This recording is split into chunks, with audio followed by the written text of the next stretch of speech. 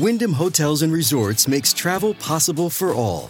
Whether it's the long haulers looking for a great cup of coffee, a roomier rest for the on-a-whim road trippers, or a place to make summer memories with the whole family. No matter who you are, where you're going, or why, with 24 trusted brands to choose from like La Quinta, Days Inn, and Super 8, your Wyndham is waiting. Get the lowest price at WyndhamHotels.com. Restrictions apply. Visit website for more details. When your sole goal in life is about clicks and likes and who you inconvenience doesn't matter.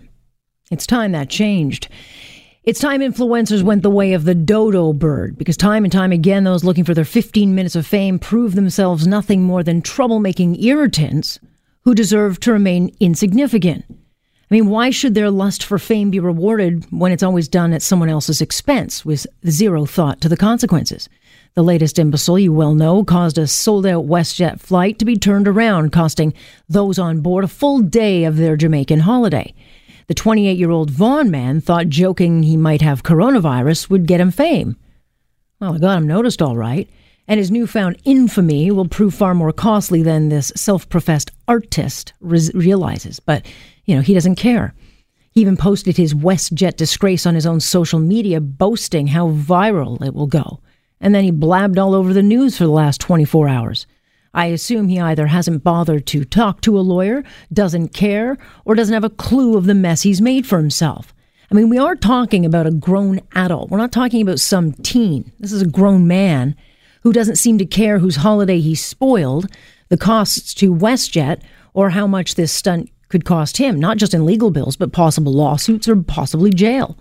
I mean, it's a pretty risky way to want to make a living. But clearly the self-adulation and lure of the media spotlight for these influencers is just too hard to resist, even if this newfound glory is gag-worthy. Any attention's better than no attention, right? Wrong. So why do we reward it?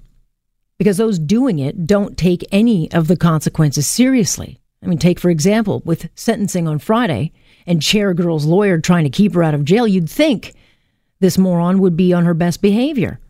Instead, she showed up an hour late to a court appearance Tuesday, forcing a judge to wait for an hour.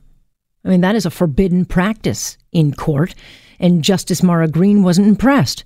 She should have revoked her bail, but hopefully her honor will take this into consideration while choosing the sentence. It is long overdue that we stop rewarding bad behavior. Corona Goof says there's no such thing as bad publicity. I think he's about to find out. And that is my point on point for this Wednesday, February 5th. Great to have you here.